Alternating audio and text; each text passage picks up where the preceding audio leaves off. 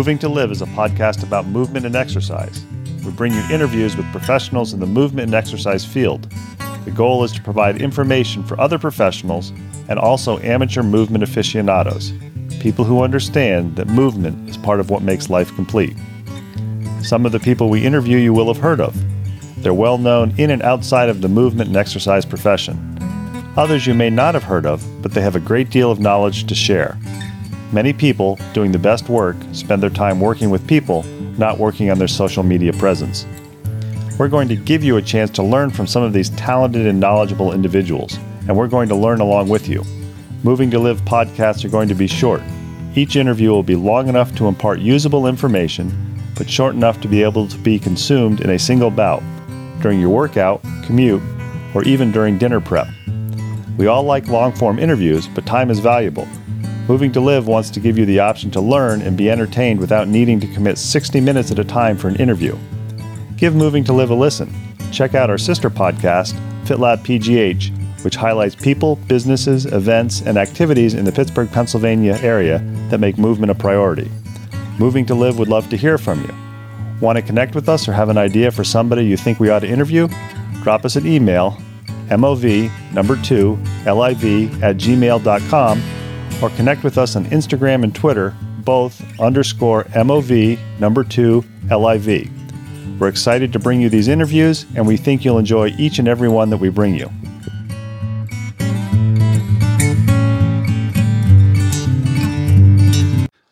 Welcome back to another edition of Moving to Live. We're back today with part 2 of our interview with Roger White. 2 weeks ago, we talked to Roger, and he described his athletic background, about how he started in the Detroit, Michigan area playing a variety of sports, progressed through high school, was able to get his college education paid for due to his football skills. And we finished up with him describing the slow process of realizing that football was over and that he needed to find something else to do, and the fact that it took a number of years to develop an additional identity other than just being an athlete. We're going to spend a little bit of time today finding out how Roger got to where he is today as a massage therapist. He's been a co-organizer of the World Endurance Summit, which is an online summit where they had quite a few of the well-known and not so well-known, but very knowledgeable endurance coaches, something that I was not aware of until I had the opportunity to connect with Roger, and also how he's had the opportunity as a massage therapist to work with athletes at an elite level, and how that didn't happen overnight. So Roger, I want to thank you for taking time to join Moving to Live for part 2 of our interview. Yeah, thanks for having me back. I'm excited to be here. One of the advantages that I have when I interview people is I get you to fill out a bio form, and I'm able to look you up on Facebook and LinkedIn. And you described in our first interview that you were able to get your education paid for through playing football. And from looking at it, you were able to get a bachelor's and a master's in exercise physiology. So if you can kind of describe, you finished up your college career, you realized that things weren't going to work out to progress with your football career. Graduation happens, and what do? I know you described in the first interview for a while you were a speed coach and you didn't really like that. So what happened when you graduated from high school? Or, college? Yeah, well, no, I think actually high school would be a good place to start. I had a math teacher, Mr. DeSantis, who's since passed away. He was my one of my personal coaches on football by position, and he was my math teacher, and he really inspired me. By far, he's probably the biggest inspiration I had. To be a math teacher, it was fun. I learned. It was serious. As a coach, he wanted the best out of me, kind of thing. And and so I left and said, okay. And I went to the school he went to, and he's like, yeah, you can do it. So I went to school to be a computer science math major to teach, which is what he did. And, I got through about 2 years of it, and I got through most of the math, and I ended up hitting a math class I couldn't pass.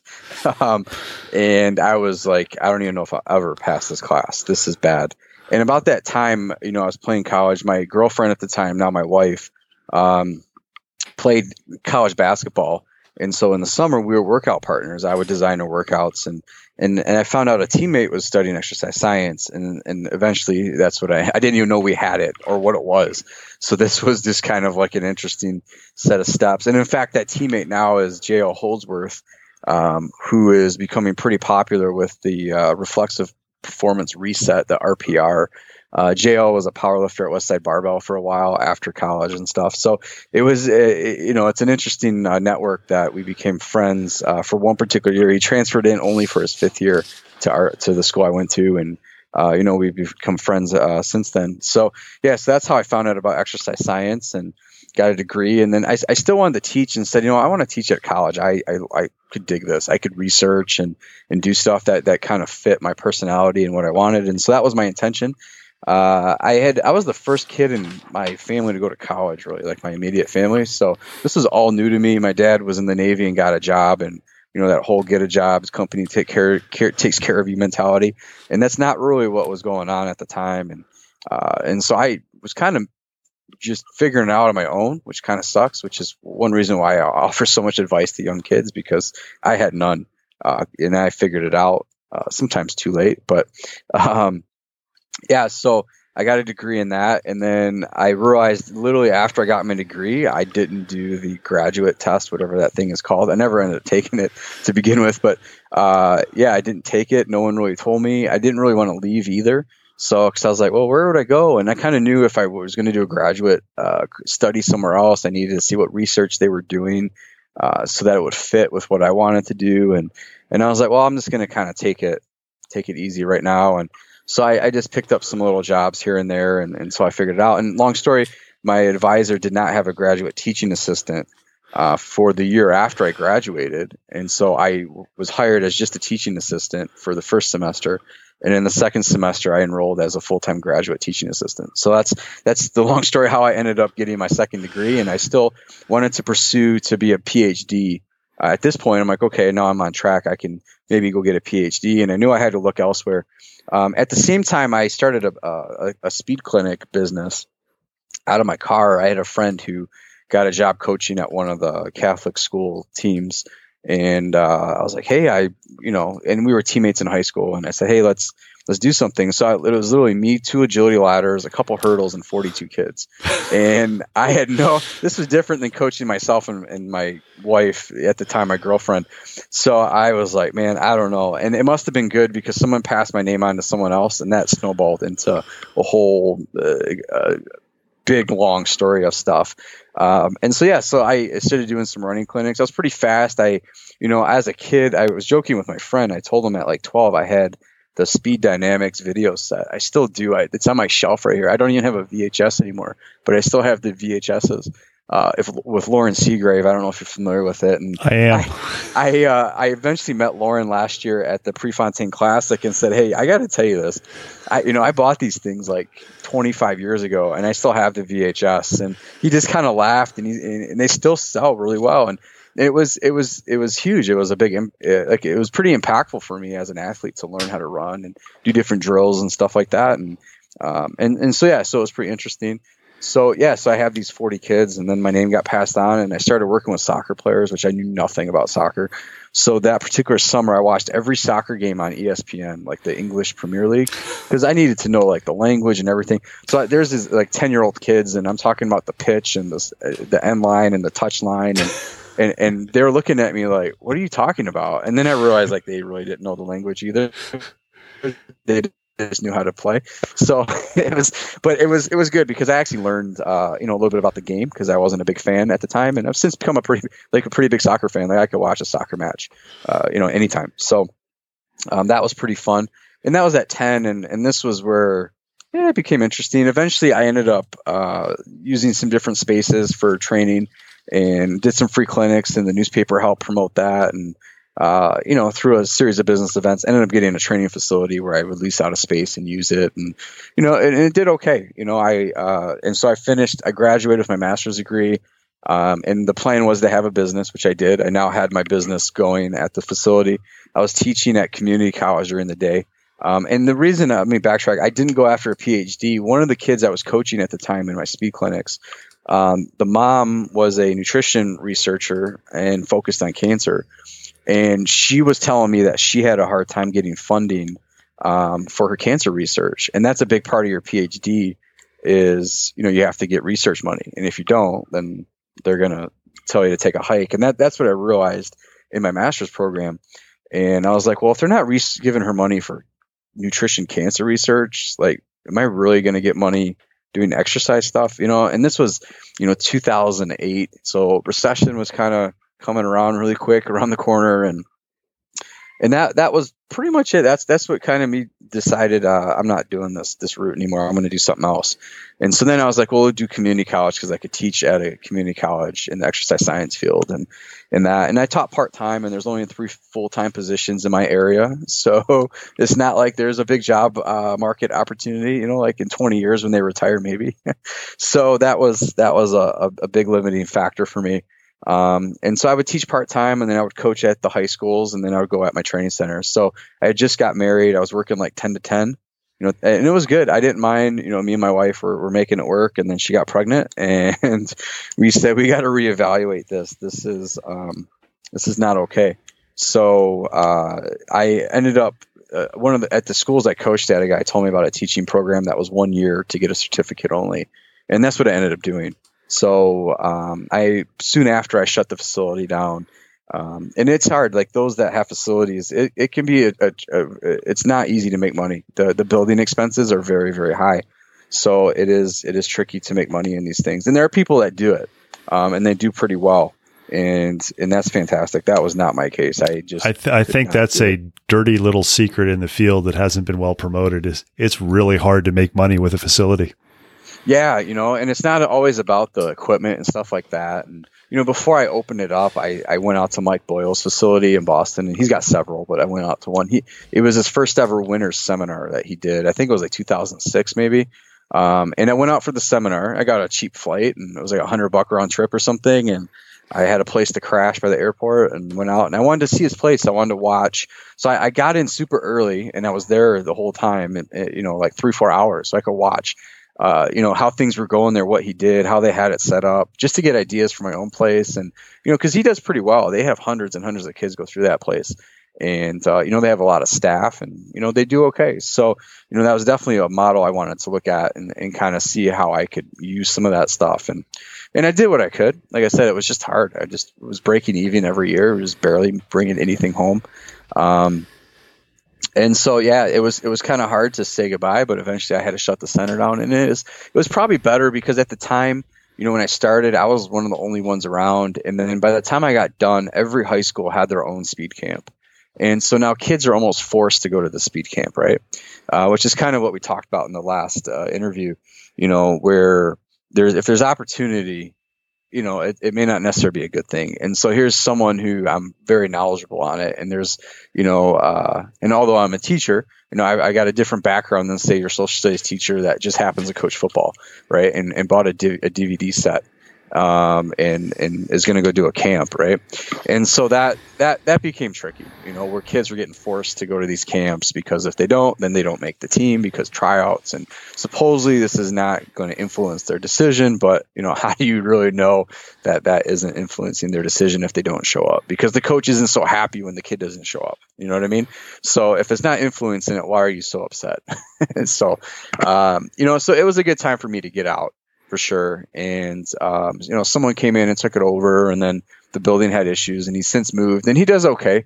He's got a retail space, and he does all right, but it's not easy. There's another facility in town that opened up soon after mine, and they have a hard time finding someone to run it, because the hours suck. It's really like a 3 to 10 p.m. job during the year. And then the summer it's all day. And, it's really tough. There's just not a lot of money in it, because of the expenses. If you're in Florida or something, you can go outside to a park or something, and it's good. I have a friend in Charlotte, and he's outside like 10 months a year.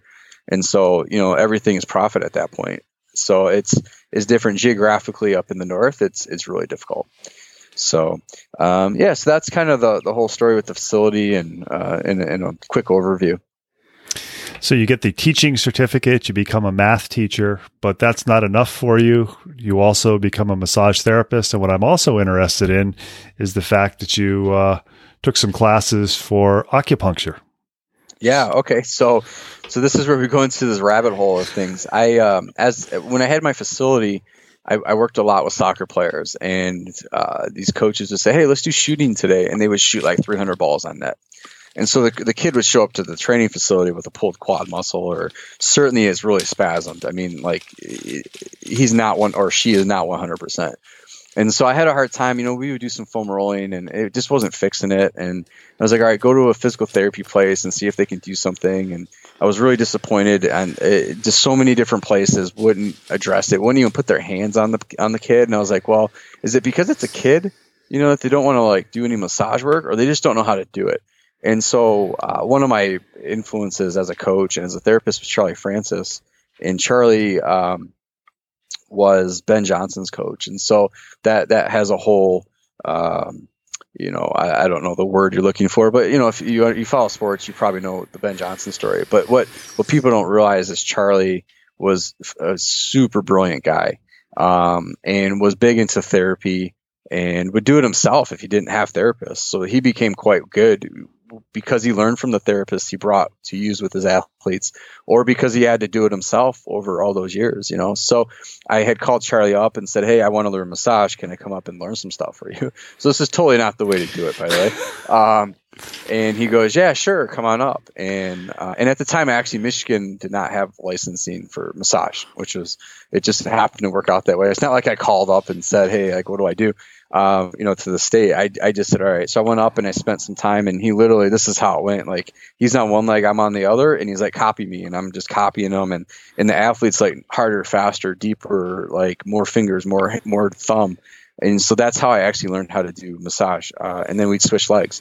And, Charlie's big thing was muscle tone. That was his big, concept in terms of therapy. You have to keep the muscle tone, ideal. And that's the $1 million question is, what is ideal muscle tone? Because no one knows. And it took me a long time before I actually got an answer from someone that understood that. So, and I actually felt it. So that was the thing, is because it's definitely, you can't describe it in words or even by looking at it. You have to just touch it and know. And it's rare to have an athlete with ideal muscle tone. Let me just say that it takes a lot of work, and So anyway, I came back, and I had about a half dozen athletes that were like college prep. They were going to be college bound somewhere in football. I had a bunch of football kids. And so I had a day open, and I said, all right, come on in. We set up 30-minute sessions. I just laid on the ab mat. They're on the floor, and I'm just trying to do everything I learned with, and they got treatment. And it was interesting to apply that as they did. At this time, now combines were becoming popular, to kind of prep them for their combine to make sure they felt good. And so after a while, I'm doing massage on the floor, and I'm dying. My back killing me. So I find a cheap table on Craigslist, and I'm like, all right, cool. And so that's how I got my first table, because the floor was not working. And so long story short, during this time, kids would come in, and I'm like, oh, are you feeling whatever? We would set up some therapy times and stuff, and work through it. And so that's how I got started in therapy. And then I have always been intrigued by acupuncture. And so I had a chiropractor I see has an acupuncturist in there from China. She barely speaks English. And he's like, hey, because I would refer him a ton of people. He's like, I'll take care of a session, go get it done. So, all right, cool. So she told me all kinds of stuff by looking at my tongue and taking my pulse that I didn't realize you could do. And that was kind of the mystique I had about it, right? Like, this is awesome. And so I was like, I want to learn this. And so, Charlie lived in Toronto, and long story, that has become almost like a second home of mine. That's largely where a lot of my therapy influences have come from, which in a way is good, because here I'm different, because I've learned different things. If you are from the States, you probably have had, X, Y, Z courses. But coming from Canada, they actually do things quite differently. So, which has been good. And that's why someone like, say, Neely would recommend me, because I do things a lot differently. And she's seen a lot of different therapists, probably hundreds of different therapists. And she'll give you a high recommendation for me, So, so I found out that up in Toronto area, there's an acupuncture course, but you had to have a massage license. And so I called around and got my massage license. And the next year I signed up for the course. And it turned out that the guy that teaches the course worked with Charlie and with a lot of athletes. And the guy, the course director is Alejandro Alarraga. And he did a lot of work with, he was like a personal consultant for Olympic Games and just doing, his method of acupuncture. And then also up there who I learned from, this is the reason why I went there, was a guy named Dr. Mike Prebeg. And Mike had worked with Charlie. Mike worked with Marion Jones and Tim Montgomery when they were coached by Charlie for a little bit. Mike now is like the consulting chiropractor for the Blue Jays and Maple Leafs.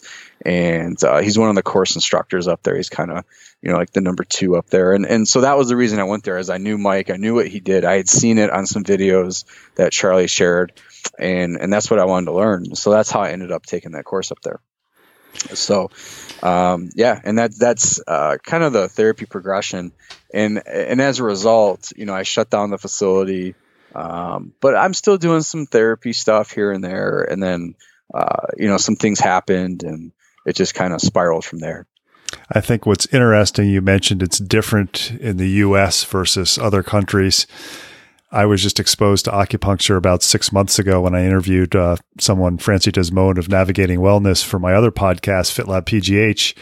And I walked in suffering from a herniated disc that I was currently rehabbing and was barely able to bend over. And she said, I think I can help you. And I went back the next week, had one acupuncture session, and was able to bend over and was able to go home and do my exercises without discomfort for 3 or 4 days. So I would say prior to hurting my back like that, if somebody said, why don't you try acupuncture? I probably would have been one of those people going, let somebody stick needles on me? No way. And now I am a huge aficionado and big fan if you have somebody who is really good at what they do. Yeah, and that's interesting because the method I learned is so different than what's taught here. So technically in the States, it would be considered dry needling for what I do.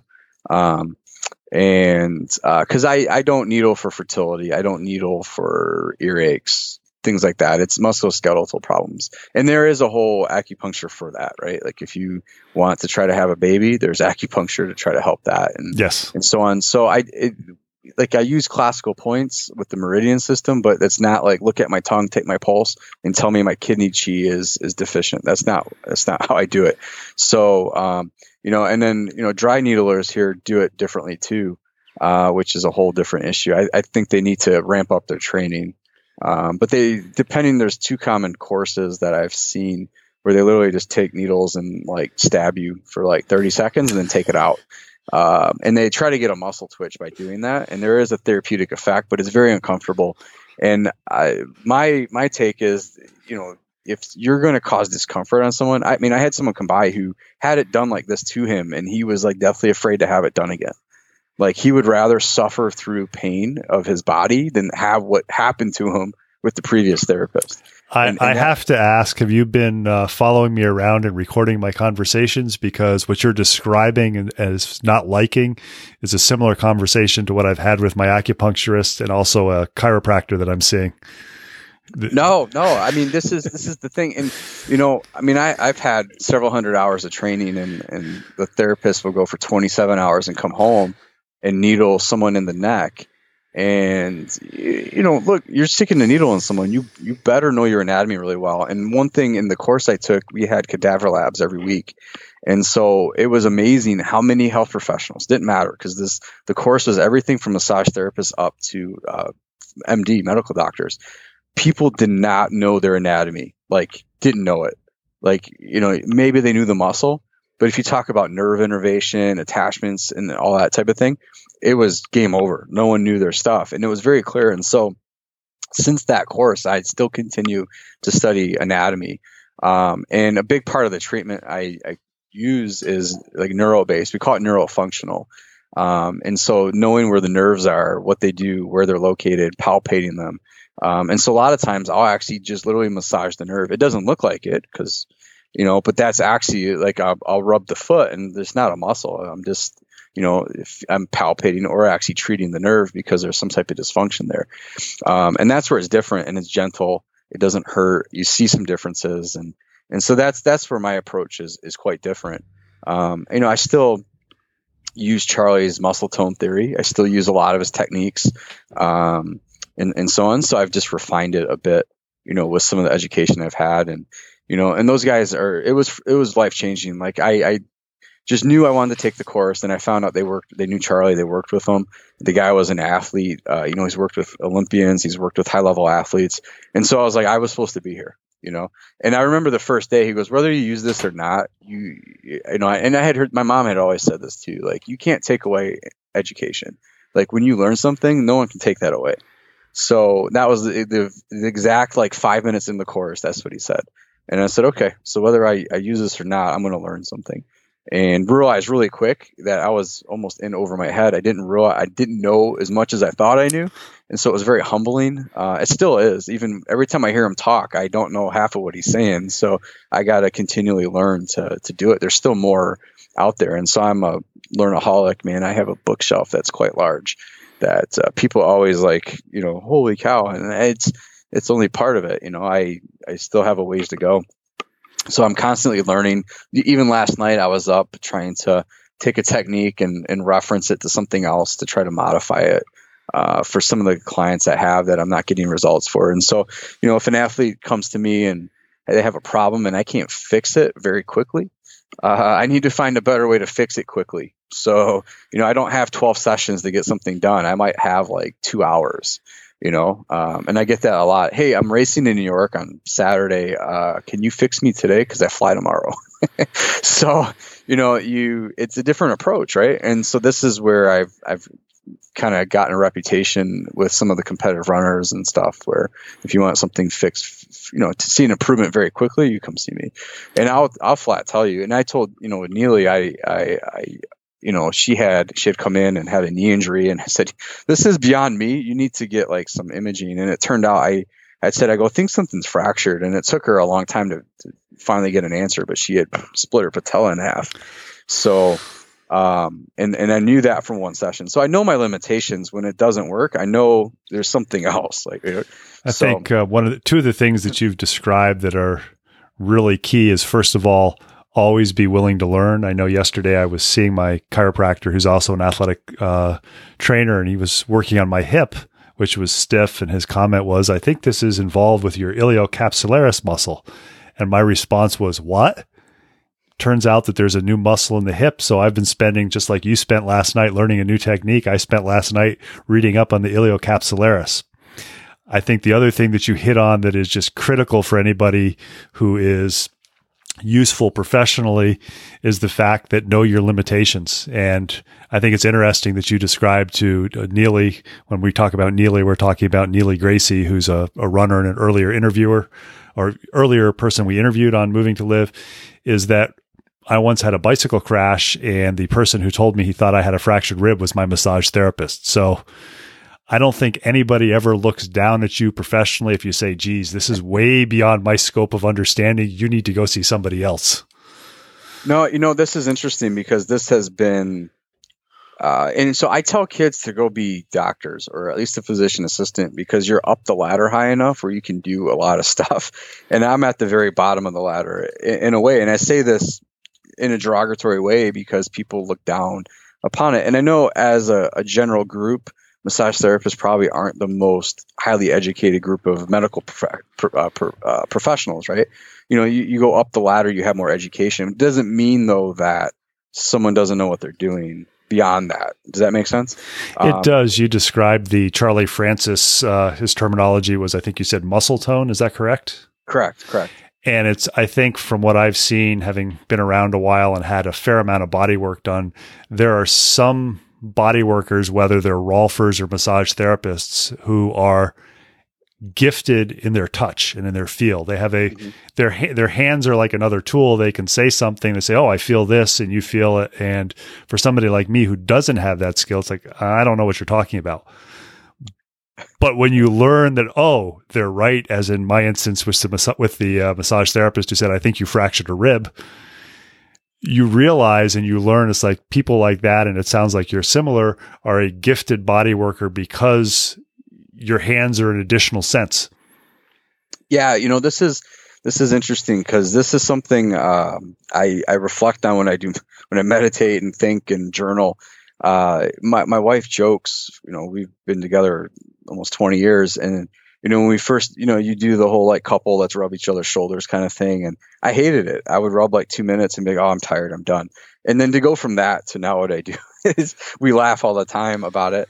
But think about it. If I played receiver in college, I had some ability with my hands. And I think that transferred over to my ability to do body work where I'm, you might have more nerves, more sensory information input from your fingers. And I think that's part of it, right? Is that I had some prior background with some other things that I can't say for sure. There's no science. This is just my theory here is that that's a big part of it, and I think maybe there's some natural gifts too that I've learned to develop, because certainly when I started out, I didn't know what anything was. And again, like the course I took with Alejandro and Dr. Prebeg, it's very gentle. Like you have to really think and see through your fingers. And so that changed how I would approach treatments as well, where I'm literally seeing through my fingertips and understanding the anatomy as well, which is why I have to study it so much, to know what the heck I'm touching and to be able to see it and feel it. And then all of a sudden I can get to exactly where I need to, even if it's 2 or 3 levels of tissue deep, I can eventually find it. So, so that's, it's an interesting theory that I've kind of created, I guess. We're talking to Roger White. He was recommended to us by Neely Gracie. Roger is a math teacher, but what I'm more interested in is, I think, calling yourself a massage therapist is kind of shortchanging it from what you're describing. You are a massage therapist, but you're, and I say this with respect, what sounds like an atypical massage therapist. And you were describing a little bit when we were conversing before recording that you're not the sort of person that somebody comes in to see for massage once or twice a week on a regular basis. You're somebody who maybe gets an athlete or a competitive individual, maybe once or twice before a competition because they've got a nagging injury or problem that doesn't seem to respond to anything else. And I think you've described from your background and having the speed camp and the speed school, why probably initially when you started the massage, you dealt with athletes. What was it that, or how did it develop that you've kind of developed your own niche where, okay, I see the people or the athletes with problems that if I can't help them, I can possibly refer them to somebody else, but I do something differently. So what was it that made you say, hey, this is the group of people that I want to work with? Yeah. So I there's kind of black, white, and gray in terms of scope of practice, and I'm very gray. I just put it that way. I will not adjust someone because that's definitely outside it, but I will explore other areas, like what part of physical therapy can I access? What part of, this can I do? Even my chiropractor, I'll look and say, okay, how did you do that? What did you do? What assessment did you use? And so I'll look outside that. And I think that's what makes me a little bit unique. When it comes to the athletes I work with, so when I coached high school, I had a bunch of kids, and I knew from my coaching background, my biomechanics, my therapy background, that these kids were jacked up, for lack of a better word.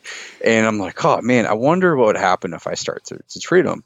And so I was kind of hesitantly, I brought my table to one meet, and I was like, all right, hop up here, and I'd kind of work on them and kind of loosen up. So by the way, when I speak of muscle tone, some people will say different things, but the tension in the muscle, and you'll feel it. Like if you put your hands on someone, it's very dense, like tense, or you put your hands on someone and it feels like a loaf of bread, right? I guess, or even butter. It's very soft.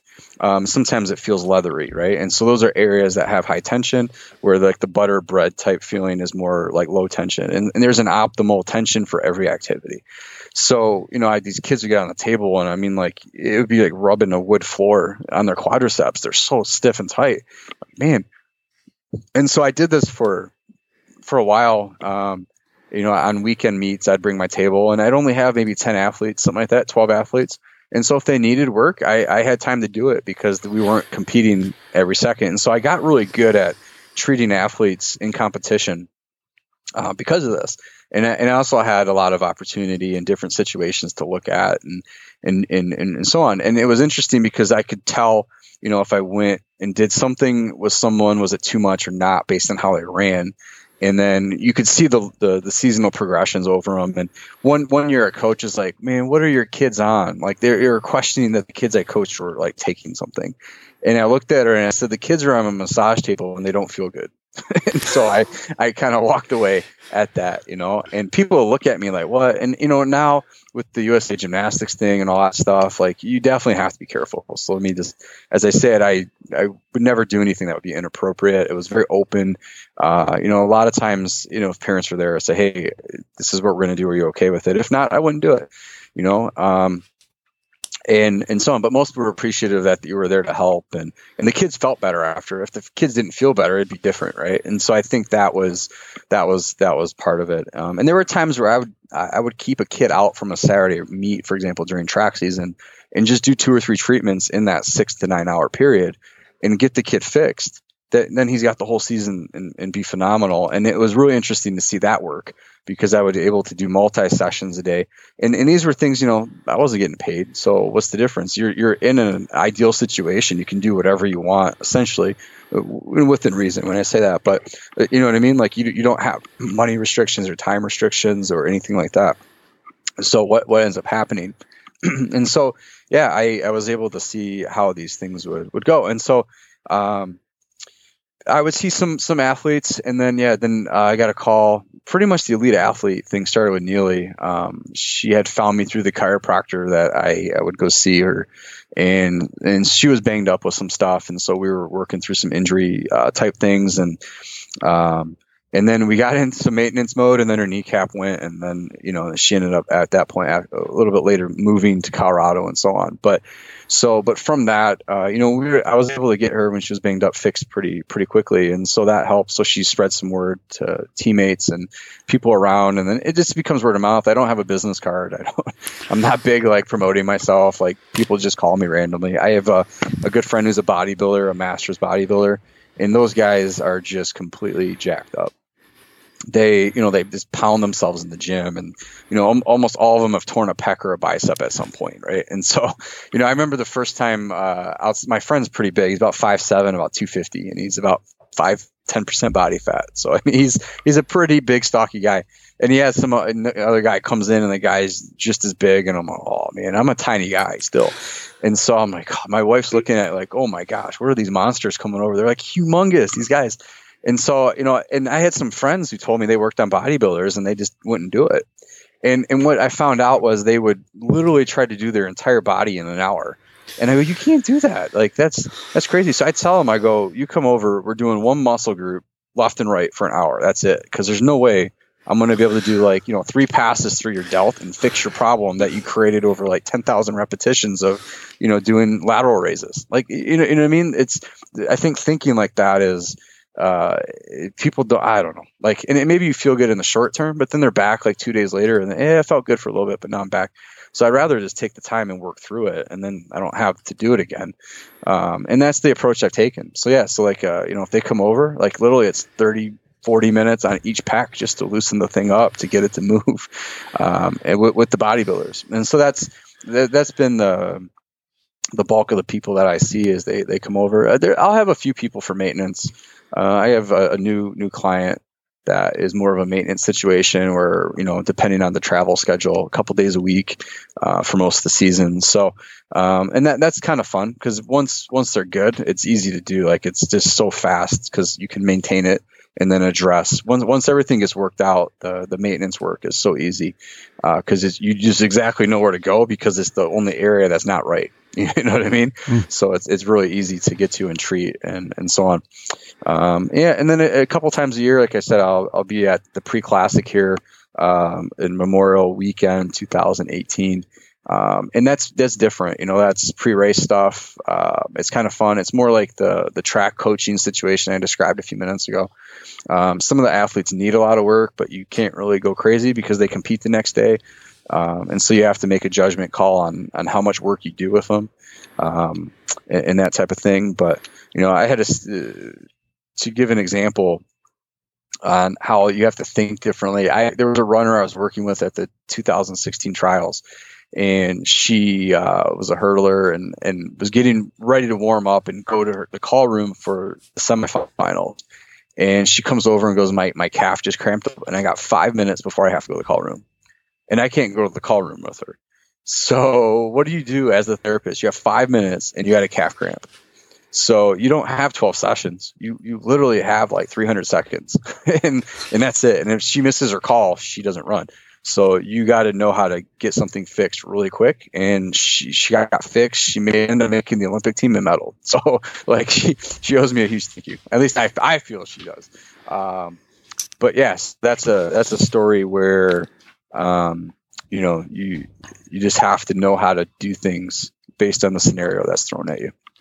We've been talking with Roger White. Roger is a math teacher, but what we spent most of the time talking to him about is how he went from a college football player to a speed coach to having a speed facility to now being a body worker. I want to finish up, Roger, by asking you about your World Endurance Summit, because it's not enough to teach at high school. It's not enough to work as a massage therapist, but now you're also developing an online conference, which I just became aware of. It's actually already happened, the first one. Kind of describe how this came about and what it is. First of all, what is the World Endurance Summit? Yeah, so online summits are kind of the new up and coming marketing tool for different specific niches, wherever you're from in the world. And so my partner Tyrone Edge up in Toronto had done one with the World Speed Summit, and that one's more focused on sprinting and team sports and speed and agility, and had done pretty well. And so it's a free event that runs over a course of it depends on the size. There was just one last week that I signed up for. I actually didn't catch. It was on plant-based medicines, and they do different things and how to do different herbs and whatever. I didn't catch it, but that was one, and that one took an entire week. And so some of them are 2 weeks long. It just depends, and we present the material for free for 24 hours. To have it accessible, and then we feel the value is so good that you'll actually want to purchase it, and there's some income based on it, so that's our motivation for it. But it's not just that. It's for this particular one, I did the best to put together a phenomenal list of coaches, and to be able to bring those coaches into a live in-person clinic would financially be really probably impossible. For at least for me, for sure. And even for bigger organizations, I don't know that between travel and their personal speaking fees and everything else, that you would be able to do that. So that was our motivation, is we can access this literally, just from Skype or your online connections. There's been a couple where we've done in-person interviews as well, if we happen to catch them somewhere. But yeah, and then present it to you, to the, the viewers online. And so that's what we did. And so with endurance, it's such a big area of exercise. You got everything. Okay, we start at, say, the half mile up to the ultra, where you're running half a day or more, right? So with some of these 24-mile races or 100-mile races where, and so I wanted the first one, we wanted to present a wide range of things. So we've got coaches of different event areas, and I brought in some medical people to talk about different things and just get a wide range. I tried to look at the problems that I saw and try to sit in the position of, say, a weekend runner as well, and figure out what problems they might be facing and how these speakers could probably help them with some of their suggestions and solutions. So it's very focused. Definitely practical tips were taken away. It was fun. It was definitely interesting and fun, and had a blast. It was a lot of time, but yeah. And so we'll probably have another one coming out soon. And this is something, when it appeared, it was free for people who signed up for. Is that correct? Yeah. So we had we did about a month before we started promoting it and advertising for it, and some of the speakers would promote it, some wouldn't, because we give them that opportunity as well. And yeah, so we'd promote it, and then we had a set date where it ran, and it was sometime in the fall, I believe, and we just ran it for those 4 days, and then it shuts down. And so you can still purchase it if you want, but it's not available for free at this point. If we do the Endurance Summit 2, that will be out probably in the fall as well, I'm guessing, maybe the winter. And there'll be some dates out, and if you sign up for the mailing list, we'll send that out as soon as we get the dates and information out. But I'm pretty sure we'll do a second one. just trying to figure out how I want to address it.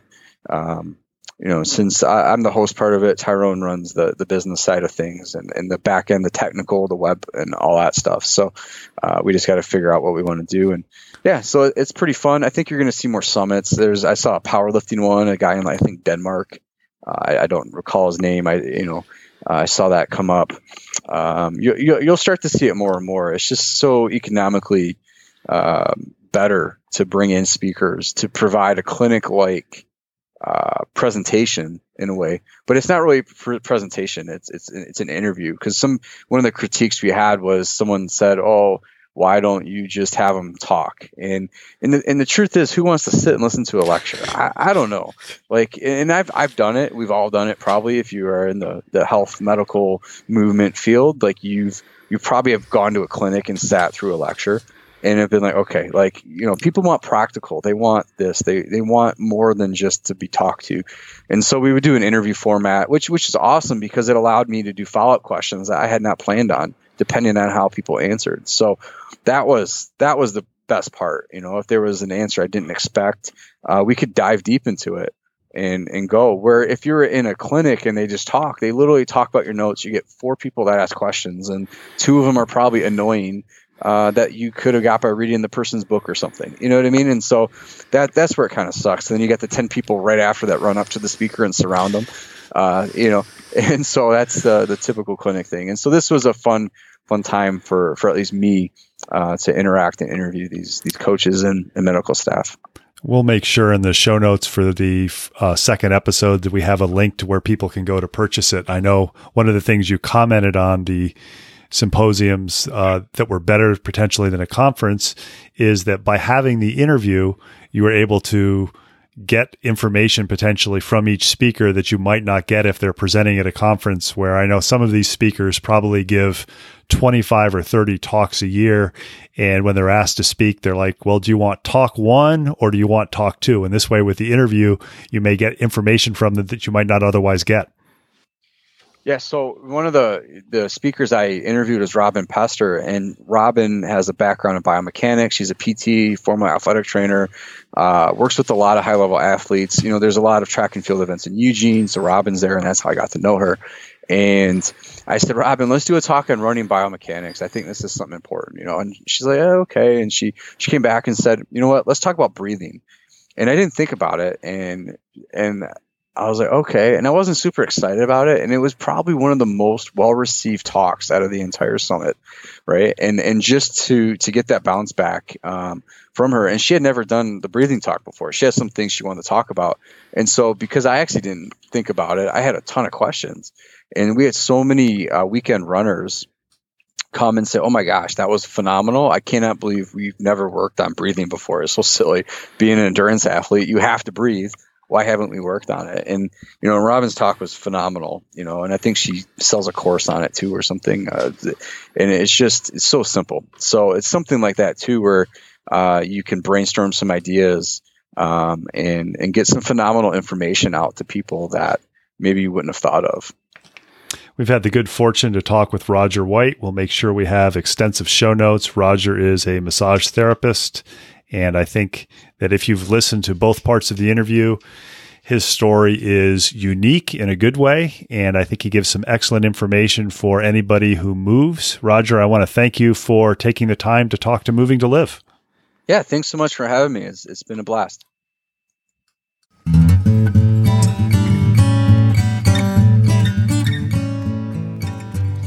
Thanks for listening to the latest episode of Moving to Live. Make sure you check out the show notes for contact information for our latest guest, as well as links about all the things we talked about. Intro and exit music is Traveling Light by Jason Shaw. You can subscribe to Moving to Live on Stitcher, Apple Podcasts, and Google Play, and be notified about new episode releases. Have any questions, comments, or suggestions? Drop us an email, mov2liv@gmail.com. Connect with us on Twitter or Instagram, both _MOV2LIV. Please tell your friends about Moving to Live. It's a go-to place for information for movement and exercise professionals and amateur aficionados who understand that movement is part of what makes your life complete. Until next week, keep on moving.